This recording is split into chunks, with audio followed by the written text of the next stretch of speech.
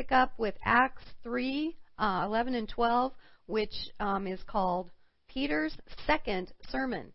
I hadn't really thought about that before. We were really aware of Peter on the day of Pentecost preaching that marvelous sermon, and then 3,000 being saved was the result of it. But Peter actually preached 2 sermons in the book of Acts.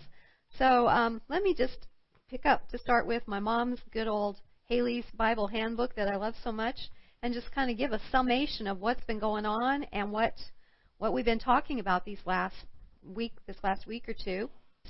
It says, on the day of Pentecost, the fiery tongues and roaring as of a mighty wind brought together the astonished multitudes. That gave Peter a vast audience for his first public proclamation of the gospel. Apparently, some days had passed. Pentecost crowds had returned home. The city had quieted down. The apostles kept busy instructing the believers and working signs. And now a notable miracle, the healing of a lame man, right in the temple gate, a familiar sight to the whole city, again set the city all astir. And to the amazed multitudes, Peter attributed the healing to the power of the risen Christ.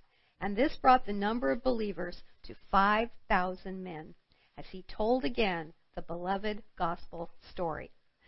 So we're going to look at that, beginning with Acts chapter 3, verse 11. And while he was clinging to Peter and John, this is the man who had been lame from his mother's womb and now has gone up with a leap. With a leap, he stood upright and began to walk, entered the temple with them, walking and leaping and praising God, right? Remember that song from Sunday school days?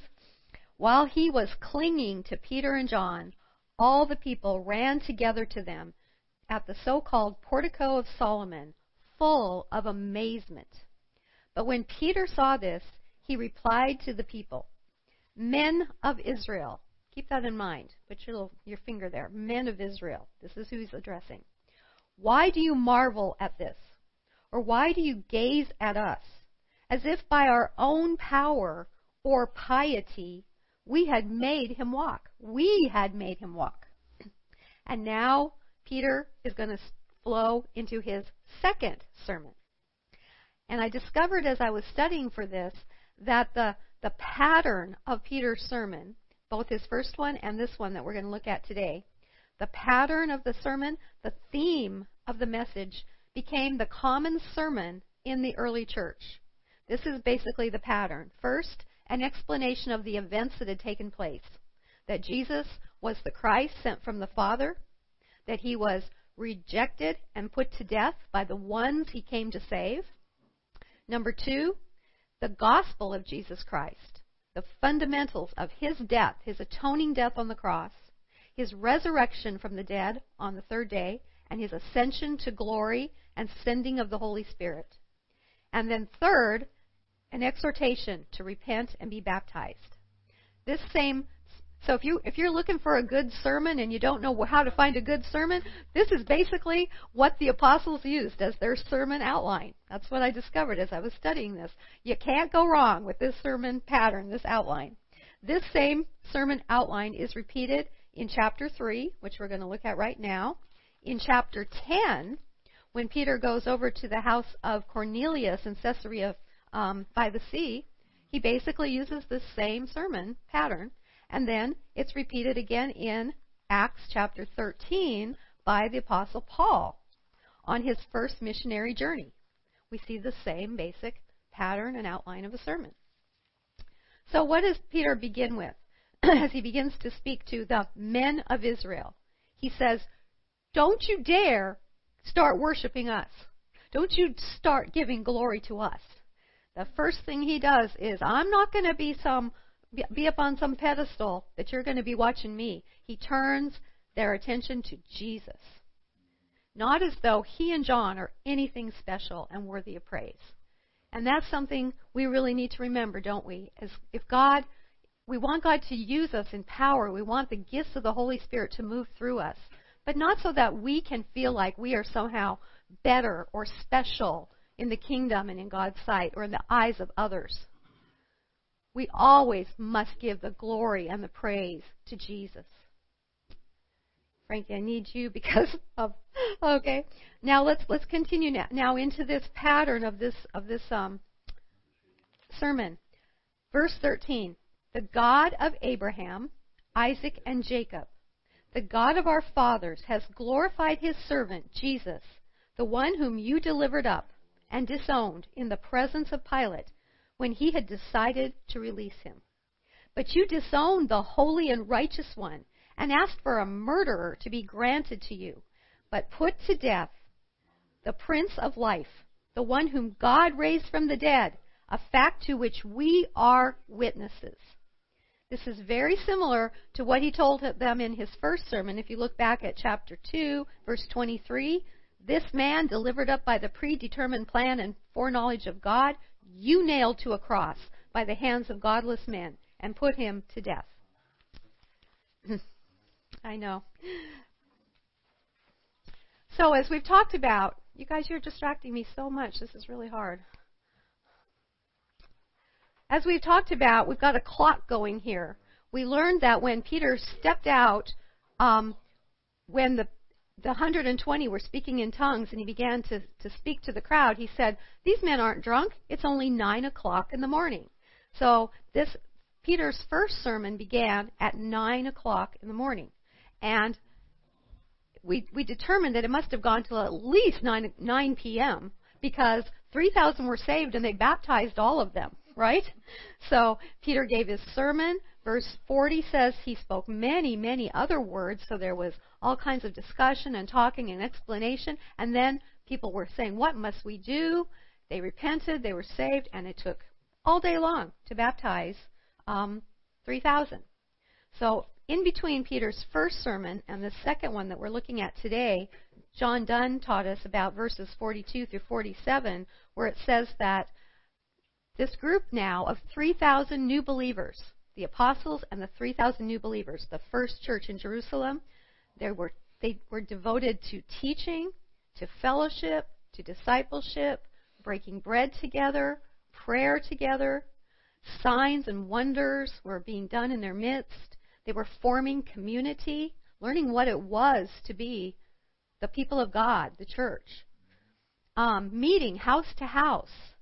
And God, it says God was adding to their number daily. So I bring this up to say, we don't know exactly how long, in verse 42 to 47, we don't know exactly how long that went on between Peter's first sermon, the salvation of the 3,000, and then this second sermon we're looking at today. But we could say it was a few weeks at least, maybe a few months, that this community is forming and they're learning how to live Christian life together. Then chapter 3 begins, and we have the healing of the lame man. So maybe 2-3 months after the day of Pentecost, something like that.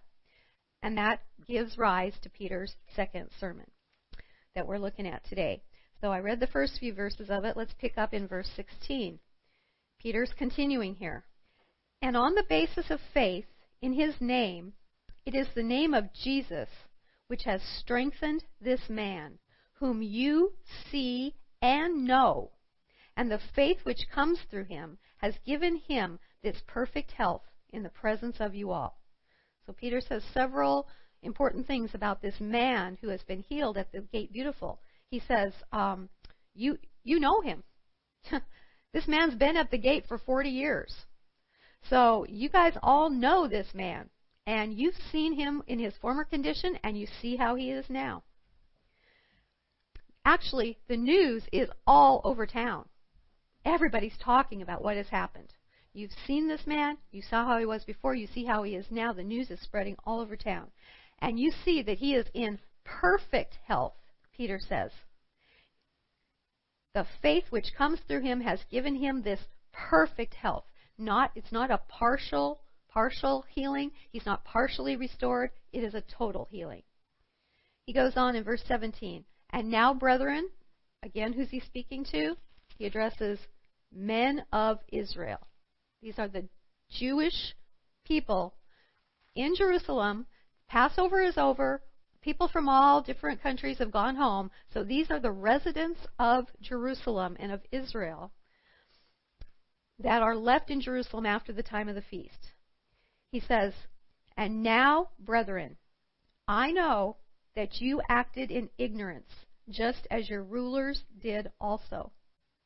But the things which God announced beforehand by the mouth of all the prophets, and that his Christ should suffer, he has thus fulfilled. He says, you acted in ignorance. We've talked about this before. These are the very people who were crying out for his death. The very ones who were saying, crucify him, crucify him. The very ones whom Pilate said, should I release for you this Jesus? And they said, no, no, Barabbas, Barabbas. They were calling for a murderer, Barabbas, to be released instead of Jesus. So he said, you acted in ignorance. You did not know what you were doing on that day when you called for his crucifixion. Jesus himself said that from the cross, and we've got that in Luke 23:34. John, if you want to read that for us. Luke 23:34. Then said Jesus, Father, forgive them, for they know not what they do. And they parted his raiment and cast lots. Okay. So Jesus himself said they don't know what they're doing. And Peter reiterates that. I know that you acted in ignorance. Isn't God's mercy and compassion so great? That Jesus himself would say that from the cross, and Peter would reiterate. He was stern with them. He was harsh in both of his sermons. He pointed his finger and he said, you delivered up and disowned in the presence of Pilate his servant. You did it. He didn't mince words, but he said, you didn't know what you were doing. God still longs to have compassion on you. God still wants to have mercy on you. See, the importance that I'm kind of emphasizing here, that he's speaking specifically to the men of Israel. If anyone on the planet should have known who Jesus was, it was them. These were the people, these were the learned people who had the truth, who at one time the very presence of God, the Shekinah glory, was seen from their temple. So as men of Israel, if they had believed their own patriarchs and their own prophets, they would have known. They would have known better than to crucify the Son of God sent to them, their Messiah. Which Peter says here in verse 18, God announced beforehand by the mouth of all the prophets. So they should have known, they should have seen the signs. And on that note, we talked about how signs and wonders were happening, but there's been signs since the beginning. I mean, Abraham taking Isaac to Mount Moriah, and then God saying, stop, don't touch the lad, and providing a ram. That was a sign. That was a foretelling of what God was going to do. When we talk about signs, let's just talk about that word, because maybe you don't know how do I know what a sign is? What does a sign do? Well, it points the way. Points the way. Last Tuesday, this Tuesday night, 2 days ago, John and Rick and I were driving to Noonan to have a meeting with some of the saints down there, some friends down there. And as we were on I-85 South, I kept seeing a sign that said Birmingham. Birmingham. Well, did that mean we were in Birmingham? I hope not, or we would have really been off course. No, we weren't in Birmingham, but it meant keep watching, keep following, keep getting in the correct lane, follow every sign that says Birmingham, and eventually you'll end up in Birmingham, right? So all of the Old Testament is full of signs. From the story of Abraham that I just mentioned, the story of Joseph being mistreated by his own brethren, and yet then turning around and saving them. Joshua was a type of Jesus. The story of Boaz taking Ruth into his family and redeeming her points to Jesus. All of the feasts, Passover and First Fruits and Yom Kippur, Tabernacles, the prophets, Daniel, Isaiah, Jeremiah, everything in the Old Testament points to Jesus. It's a sign of Jesus. So these men of Israel, they weren't very good at following the sign, were they? if they wanted to get to Birmingham, they weren't paying much attention to the signs that said Birmingham, and they were going to end up over in Wisconsin or something, because they were not looking at the signs. Jesus himself told two men on the road to Emmaus after his resurrection that all of the Old Testament pointed to him. That's Luke 24:27. You've got that one, John. Luke 24:27. Luke 24:27. And beginning at Moses and all the prophets, he expounded unto them in all the scriptures the things concerning himself. Amen. So Peter makes this very clear. You guys should have known, men of Israel, and yet you did this to the Son of God, the Messiah. Yet you acted in ignorance because you were not paying attention to the signs. So what's God's response to that? God's response is in verse 19. Repent, therefore. It's not too late. Praise God. It's not too late. Repent, therefore. Of what?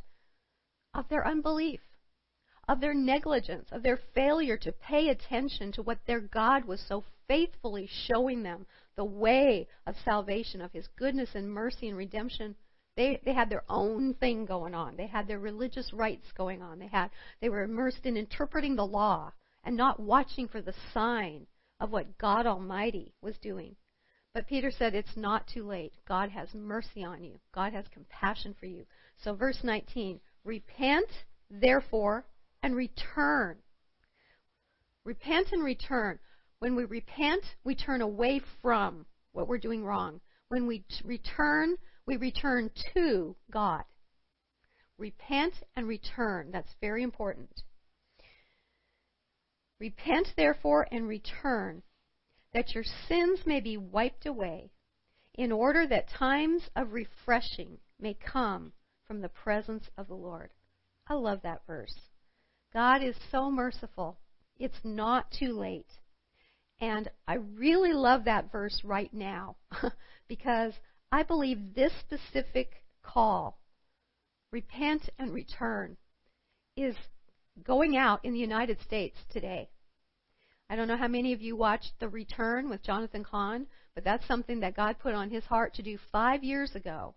And God brought it all together on the mall in Washington, D.C., and it was a full day, actually Friday night and then all day Saturday, of repenting and then returning to the Lord and beseeching him that refreshing or revival would come to our nation. Now, this coming Saturday, it's going to happen again in another form with Sean. How do you say his last name, John? Fought. I think it's Fought. Sean Fought, who's been going around doing the Let Us Worship events in all the major cities in the United States. He's going to be in the mall in Washington, D.C., and the same heart is there. Repent. Turn from our sin. Return to the Lord and beseech that he will bring refreshment. He will bring revival. He will refresh us in our weariness and in our despair and in our turbulence in this country right now. I want to tell you guys, there is no healing, there is no cleansing, there is no refreshment from your tiredness and from the weariness of the battle and the darkness and the defilement without repentance. We can't ask God to bring revival. Just fix our problems, Lord. Refresh us and fix our problems that we have. But we don't want to repent. We want to just keep doing things the way we're doing them. That's impossible. It has to start with repent, therefore. Turn away from. Turn to God. And then times of refreshing can come. Amen? We cannot ask God to bring revival without repentance. They are tied together. It says, repent in order that.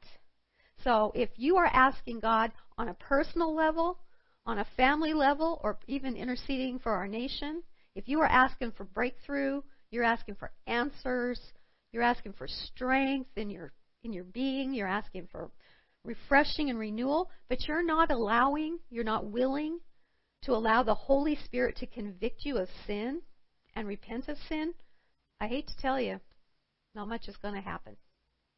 I've been doing a lot of repenting lately because I I need refreshing. I feel a great need for refreshing, and I feel a great need for returning to the Lord in an intimacy that I just know I desperately need. So repentance goes together. These go together.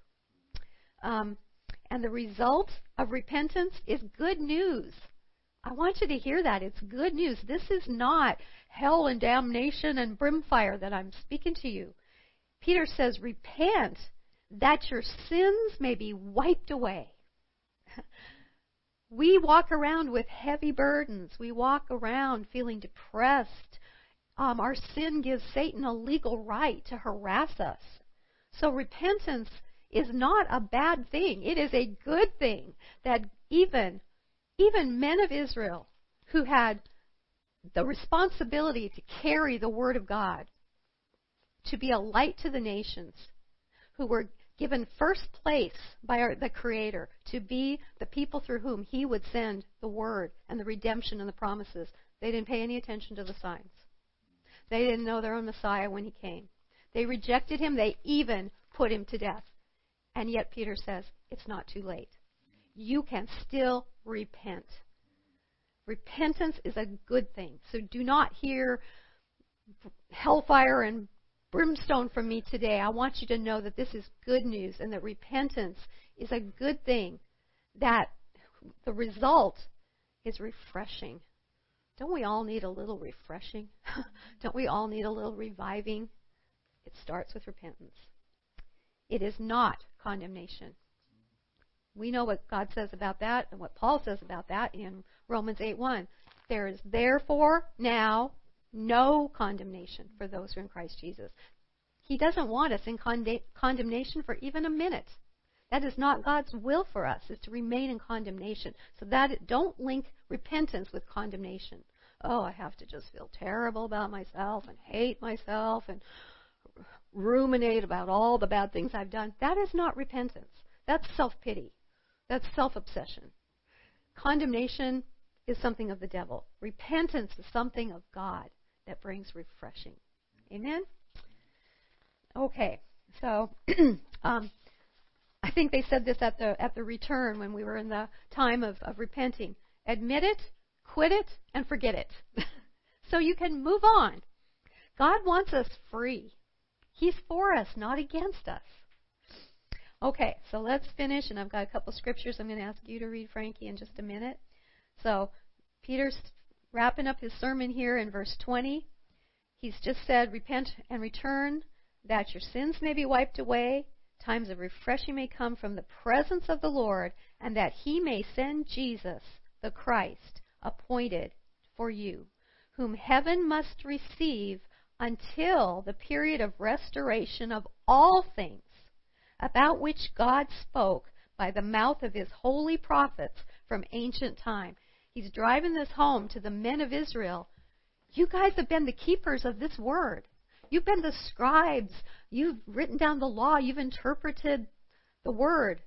God has been giving you these promises.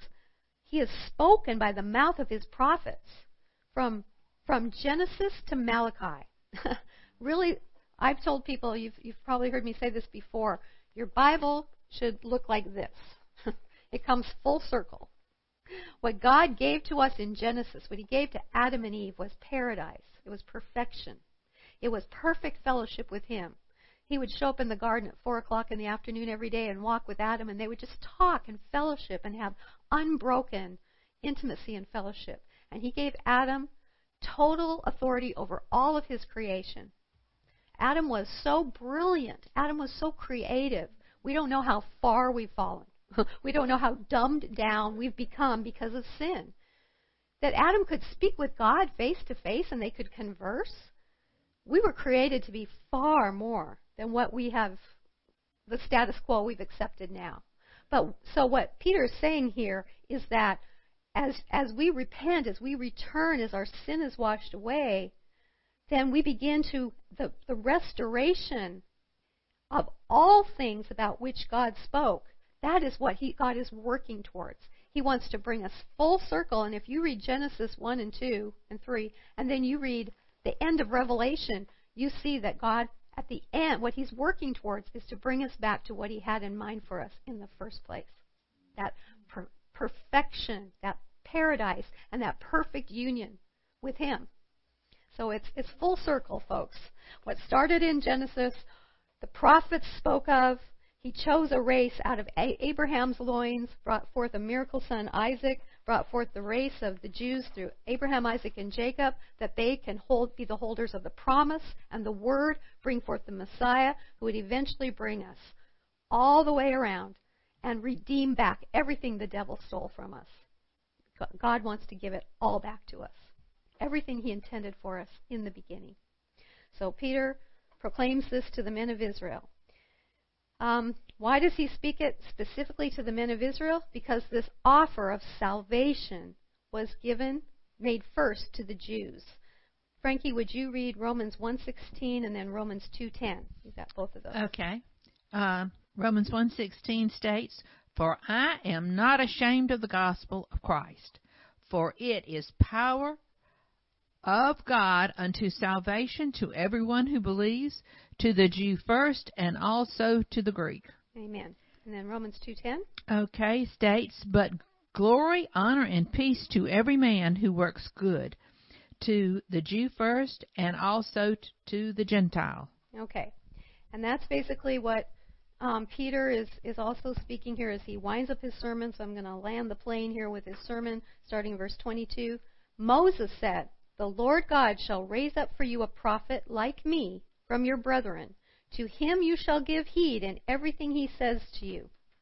And it shall be that every soul that does not heed that prophet shall be utterly destroyed from among the people. And likewise all the prophets who have spoken, from Samuel and his successors onward, also announce these days. It is you who are the sons of the prophets, you men of Israel. And the covenant which God made with your fathers, saying to Abraham, and in your seed all the families of the earth shall be blessed, men of Israel. For you first God raised up his servant and sent him to bless you by turning every one of you from your wicked ways." So the offer of salvation was made first to the Jews. And Frankie read those two scriptures which confirm that. And Peter the Holy Spirit is working through Peter to bring conviction upon these men of Israel of like, yes, we were the chosen ones of God whom he gave his truth and his promises to first, and we rejected it. But we can now turn from our wicked ways, and we can still receive the blessing. God has still made an opening. So, in chapter 4, we're going to pick up with chapter 4, I think, on Monday. That's where the resistance to this great movement will begin. But tucked in chapter 4, in verse 4, we see the result of Peter's first and second sermon. Verse 4 says, "But many of these who had heard the message believed." Praise God. "And the number of the men came to be about 5,000. So we went from 120 to 3,000 to 5,000. And it doesn't say the number of men. Didn't count the women and children. So we're probably talking about 15 to 20,000. Isn't that awesome? So how does this apply to us? These were intense transitional days. The book of Acts is a transition time for the Jews, the people of God, the chosen people, the keeper of the promises. It's now a transition that only Israel was God's chosen people to now the word is going to be available to all the world. Well, we are in intense transitional days ourselves right now, wouldn't you say? And a lot of what these people were doing is happening now in the United States. There are sermons being preached. There is prayer like never before. There are solemn assemblies for repentance. We're seeing signs and wonders. We just had an answer to prayer in our own RBM family this morning. We heard about a miracle that happened in Frankie's family. There are salvations. There's baptisms, moving of the Holy Spirit. I see a lot of similarities between these chapters in Acts during this intense transitional time to what's happening within the church and in the United States now. When John Dunn was teaching the other day about Pentecost, he pointed out that about 120 people were in that upper room. That's where it began, with 120. Then, after Peter's first sermon, 3,000 were saved. And now, after this second sermon that I've just gone through, 5,000 men were saved, but maybe 20,000 people. So what about your little group of 120? As a type. Maybe it's not 120, maybe it's 12. Maybe it's 15, maybe it's 20 gathering in your living room. Maybe it's your little Bible study, your prayer group, your life group, your Sunday school class, your house church. Those who are coming together, starting to come back together in your church. Could such a powerful work of repentance and returning and refreshing come to you? Could it begin with you, and could it begin to spread out to others as you testify of what God is doing?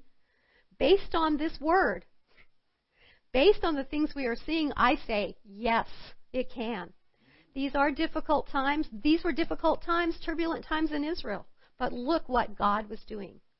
And these are difficult times for us right now, but look what God is doing. Don't just look at all the negative stuff. Look what God is doing in these days. Repent, return, obey, and act, and expect God to do great and marvelous things. Amen?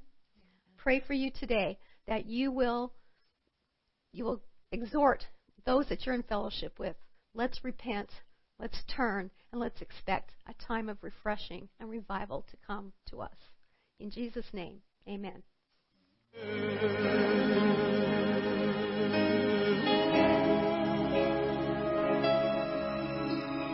Estrela alva brilha em mim, brilha a luz que inunda o meu viver.